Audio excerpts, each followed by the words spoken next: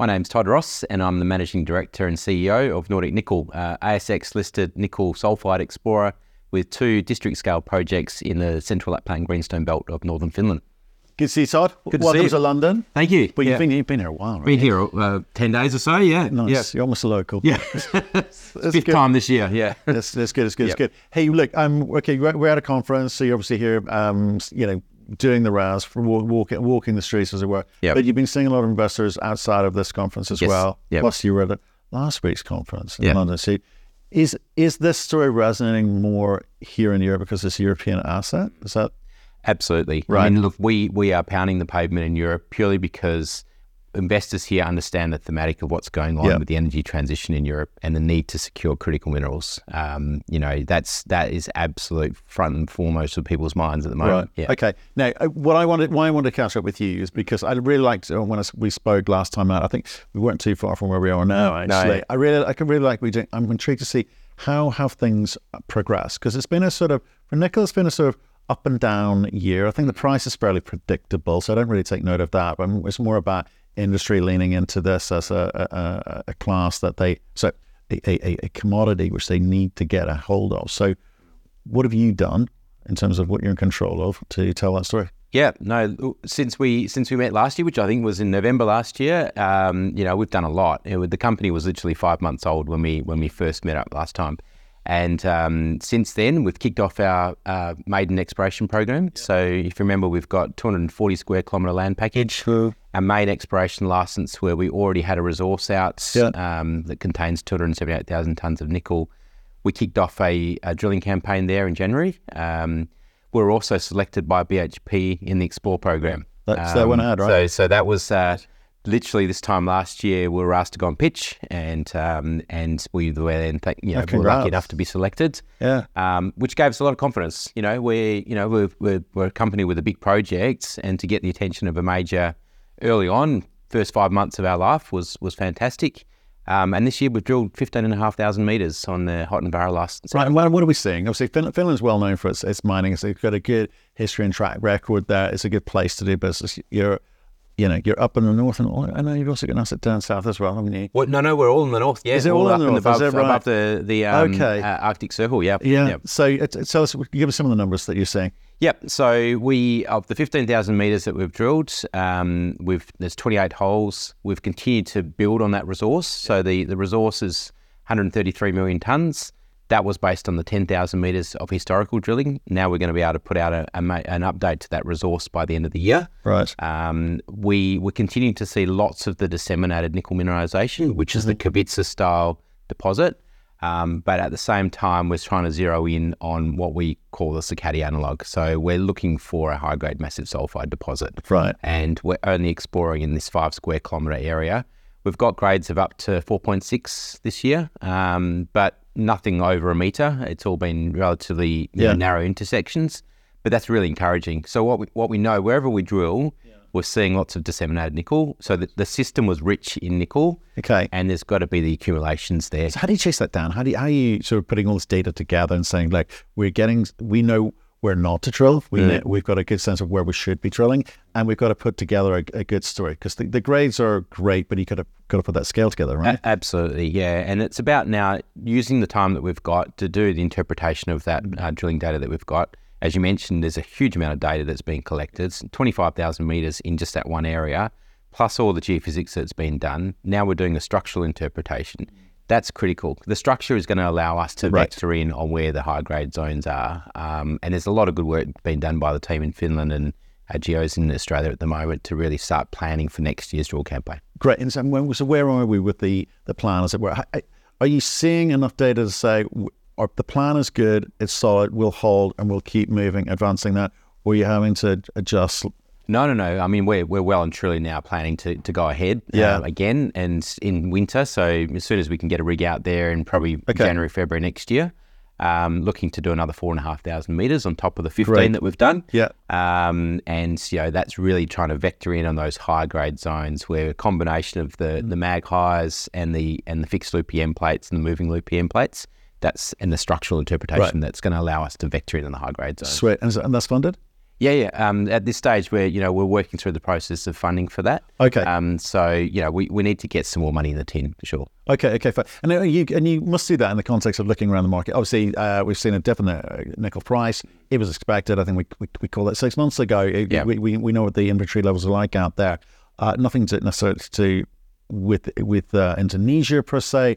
It's just the way the market works. We'll pick up again in the new year. So in terms of the timing of the raising, I know you're conscious of all the above. The money, you're saying there's better reception here in Europe. Do you expect the money to come from Europe as a result? We're expecting more of it to come from Europe. Yeah. There's more appetite from investors here, but also beyond just investors, we're seeing the OEMs, the car manufacturers, for sure, that are well and truly looking for access to material, even if it's 3 to 5 years down the track. Yeah, and they're willing to partner up early. Obviously you mentioned BHP as a major mining company looking to partner up early.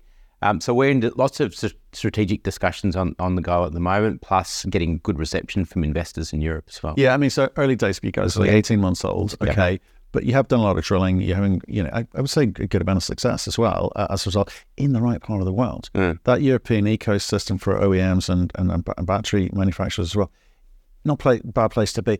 And you've talked about those guys, are you also sort of seeing the ability to kind of tap into the tax incentives, tax breaks, and other kind of EU money? It's a minefield of trying to navigate exactly where that money's going to come from. A lot of that money at the moment, we know there's money there, but it's going into R&D and it's going sort of more downstream processing, into that space. Getting it into grassroots exploration is the challenge, and navigating all of that hasn't really been available to us yet. But what we are seeing is, at least certainly in Finland, some benefits of the permitting process timeframes. That's definitely getting quicker, and they're resourcing up to be able to turn to permitting around. But we haven't seen any access to EU funds at this stage. Okay, no, it's one of those things people start exploring because there's so much washing around at the moment, and it's new money coming through all the time. Yeah, the ecosystem. One of the kind of, I guess, long poles in the tent is people, access to people, cost of people, and and timing the right kind of introducing the right kind of skill sets into the company. What are you seeing in Finland? Because like I said, it's got that history, but are the people still there? I'm a Perth guy that's grown up in the mining industry. In banking for 25 years in metals and mining in Perth. I said to someone today, I know what a mining town looks like. And when I first arrived in Finland, July last year, the two towns that we operate out of are mining towns, like well and truly. The majority of the people there are either geos or mining engineers, or the towns that service Anglo-American, Boliden, Agnico Eagle. So there's lots of availability, and they're very, the Finns are very highly educated and very technically competent. So we're not seeing a shortage of people available. The problem is in Finland, it's mostly campaign work. So if you're going to be drilling, everyone wants to be drilling in winter. So trying to get access to people in that time frame. But in saying that, we've appointed a country manager. We've appointed a chief sustainability manager in Finland. They're well and truly connected in the country. And we've also got our geotechnical and geological services businesses in Finland that we're tapping into. Plus, we're building out our capabilities in Australia. So we're not worried about that. I think we've got a really good team around us now. And we're building up that model and that understanding and knowledge of the country. But, it's just a matter of putting the money in the ground and drilling the holes. Yeah, well, absolutely. I look forward to seeing more of the results come through. Just in terms of that, the kind of Aussie-Europe thing, because it's like it gets kind of complicated in a way. So different countries select into like different jurisdictions, etc. For you, is there... Well, is it just being discussed in terms of either Frankfurt listing, which is sort of cheap and quick, but it gives people access to kind of, that European capital, or AIM, which is slightly more expensive and a little bit more ponderous in a way. Is that on the radar?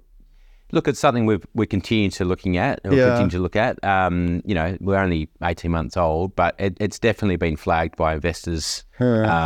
Depends on what sort of market you want to tap into. Obviously, if we're doing placements, most of the sophisticated investors and the funds are happy to come in on placements for Aussie-listed companies. But I do think, having more of a retail presence through a Frankfurt listing, through a London listing is probably going to be something we need to do down the track.